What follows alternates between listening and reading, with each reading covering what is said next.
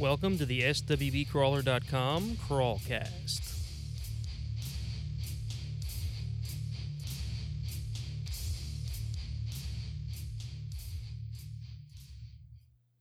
Hey guys, I'm back. Tonight I'm going to throw a couple of the axle segments that I did for the Jeep Talk show together. I'm going to cover the stock Dana 30, 35C, and cover the Dana 44 in, basically three segments that I'm going to throw together here. Otherwise, I'm going to be recording these things all night long. I'm here on a sort of a rainy evening recording this thing, so if you hear some pouring rain in the background, I'm sorry about that, but it won't be for long because I'll be giving you the recordings that were submitted to the Jeep Talk show months ago in just a few minutes. So without further ado, here you go, the Dana 30, 35C, and Dana 44 axles. I'm hoping to cover a number of axles in the next coming months, weeks, whatever it takes. So tonight I'm going to talk about everybody's favorite axle, the Dana 30. So the strengths of this axle is that it comes in a high pinion model. It's pretty common. Comes in the XJ, the YJ, the TJ, even the JK. I believe the CJ even had these things. And there's probably a ton of models that I'm not even thinking of. Maybe even some of the Grand Cherokees came with a Dana 30. As to which ones are high pinion and which ones aren't, the YJ had a high pinion Dana 30, and a number of XJs also had a high pinion Dana 30. Tony and Josh can probably elaborate as to which XJs came with the high pinion model. The problem with the YJ high pinion model is that it had this weird vacuum disconnect on the passenger side, which a lot of YJ owners decided to eliminate by either replacing it with a TJ or an XJ shaft on that side, or by simply putting in a cable actuated disconnect, or even just moving the shift fork in the disconnect to one side and just jamming it there with a nut. All of these solutions, minus the one where you've replaced the shaft with a solid shaft, are weaker than a solid shaft. The axle weighs, from what I'm reading, about 200 pounds, though I've never weighed one. Support, it's a pretty common axle. You can find these in a junkyard just about anywhere in the country, and they're just about a dime a dozen, depending on what configuration you find it in and how old it is. From what I'm reading, it comes in spline counts of either 27 or 29, depending on how old the axle is and what it was originally put in. As I mentioned, it came in the CJ, the YJ, the TJ, the XJ, the JK, and who knows what else. Is it worth upgrading this axle? Some will say absolutely, and some will tell you that it's just turd polishing. What it comes down to is the housing is not essentially a very strong housing. If you're going to upgrade this axle, you're going to have to invest some money into strengthening the housing, and by the time you're done, you're going to dump several hundred, up to maybe $1,000 or more, into making this axle really off-road capable. You can run about a 35-inch tire on this thing, depending on your driving style and the weight of your tires and whatnot. Also, you can replace the shafts with some chromolyes. That would probably make it a little better. But again, that housing just isn't a very strong housing. There's reports of people bending housings, cracking housings. It just seems like at its core, this axle just isn't really all that strong. Tonight, I'm going to talk about the axle that everybody loves to hate, the Dana 35C. So in this installment of my axle series, I'm going to cover the same points that I've been trying to cover with all the other axles, even though some of them may not apply to the Dana 35C, like strengths. I tried really hard to think up strengths for this axle. The only one that I could come up with is that it's really easy to remove an axle shaft. Just break one on the trail and it'll walk itself right out, which works into one of the weaknesses, the C-clips on the axles. So any good axles will have some means of holding the shafts in from the outside of the housing. In the case of a C-clipped axle, the only thing holding that shaft in place is a little C-clip on the inside of the carrier, which is on the end of the axle shaft. If something happens to that C-clip, or if the shaft breaks, the shaft just walks itself right out of the end of the axle tube, and that leads to some very creative trail fixes. So the Dana 35C is a relatively light axle, weighing in at around 175 pounds. It's also a very common axle, so you can find this all day long in the junkyards for when you do manage to destroy these things. They have a relatively weak housing. The axle shafts are only 27 spline.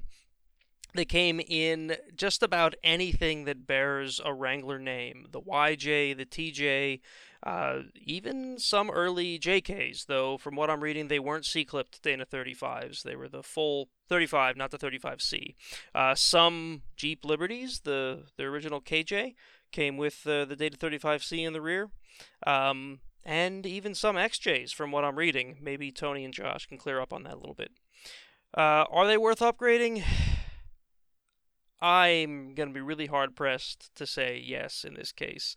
If you're on a real tight budget, you can find a lot of aftermarket mods for these things, but it just feels like a waste of money because it's such a weak housing and such weak shafts that you're going to end up pouring a ton of money into this thing when there's so much better options out there. You can get a Ford 8.8 to replace these things. You could get a Dana 44 out of either a TJ or even in some cases an XJ, although the model years are very limited, and just flat out replace the 35 with something that's so much stronger. And max tire size is something I've been trying to cover for each of these things. I would say a 33. I ran a 33 on a Dana 35 with no issues, but I'm pretty light on the gas pedal. I know a guy that snapped a Dana 35C on the street doing a burnout, so upgrade these things at your own risk. Tonight I'm going to talk about everybody's favorite axle, and I mean that seriously this time, the Dana 44. The Dana 44 is such an old axle. I mean, it dates back to some of the early CJs, and it's been used in so many applications that it's impossible to cover all of them in the amount of time that I have to convey this information to you tonight. So, I'm going to try to focus specifically on the Jeep Dana 44. Okay? So, strengths. The Dana 44 housings are stronger than pretty much anything else that Jeep has put under the Wranglers ever. The Dana 35, as we covered, is garbage pretty much. The Dana 30 is a relatively strong axle, but the 44 is a even stronger housing still. There's also a standard Dana 44 that comes under the rear of some TJs and I believe all of the LJs, which is comparable to the Rubicon Dana 44. And then, of course, there's the Rubicon Dana 44s with the air or electrically actuated lockers, depending on whether it's a TJ or a JK. The strengths there, it's basically an all-around stronger axle. Some of the weaknesses, the JK and I believe also the TJ front Dana 44s have a thinner housing, or at least some weaknesses in the housing, than some of the older front Dana 44s that you'll find in some of the larger applications. Also, the outer shaft on the front Dana 44 in the TJ Rubicon Dana 44 was actually a Dana 30 outer, and that was to accommodate the 5 on 4.5 bolt pattern that is needed to make the wheels interchangeable with the standard TJs and LJs. The weight, depending on configuration and whether it's a steering axle or a rear axle, or a straight axle, I should say, it's about 250 to up to almost 400 pounds, depending on how these things are equipped.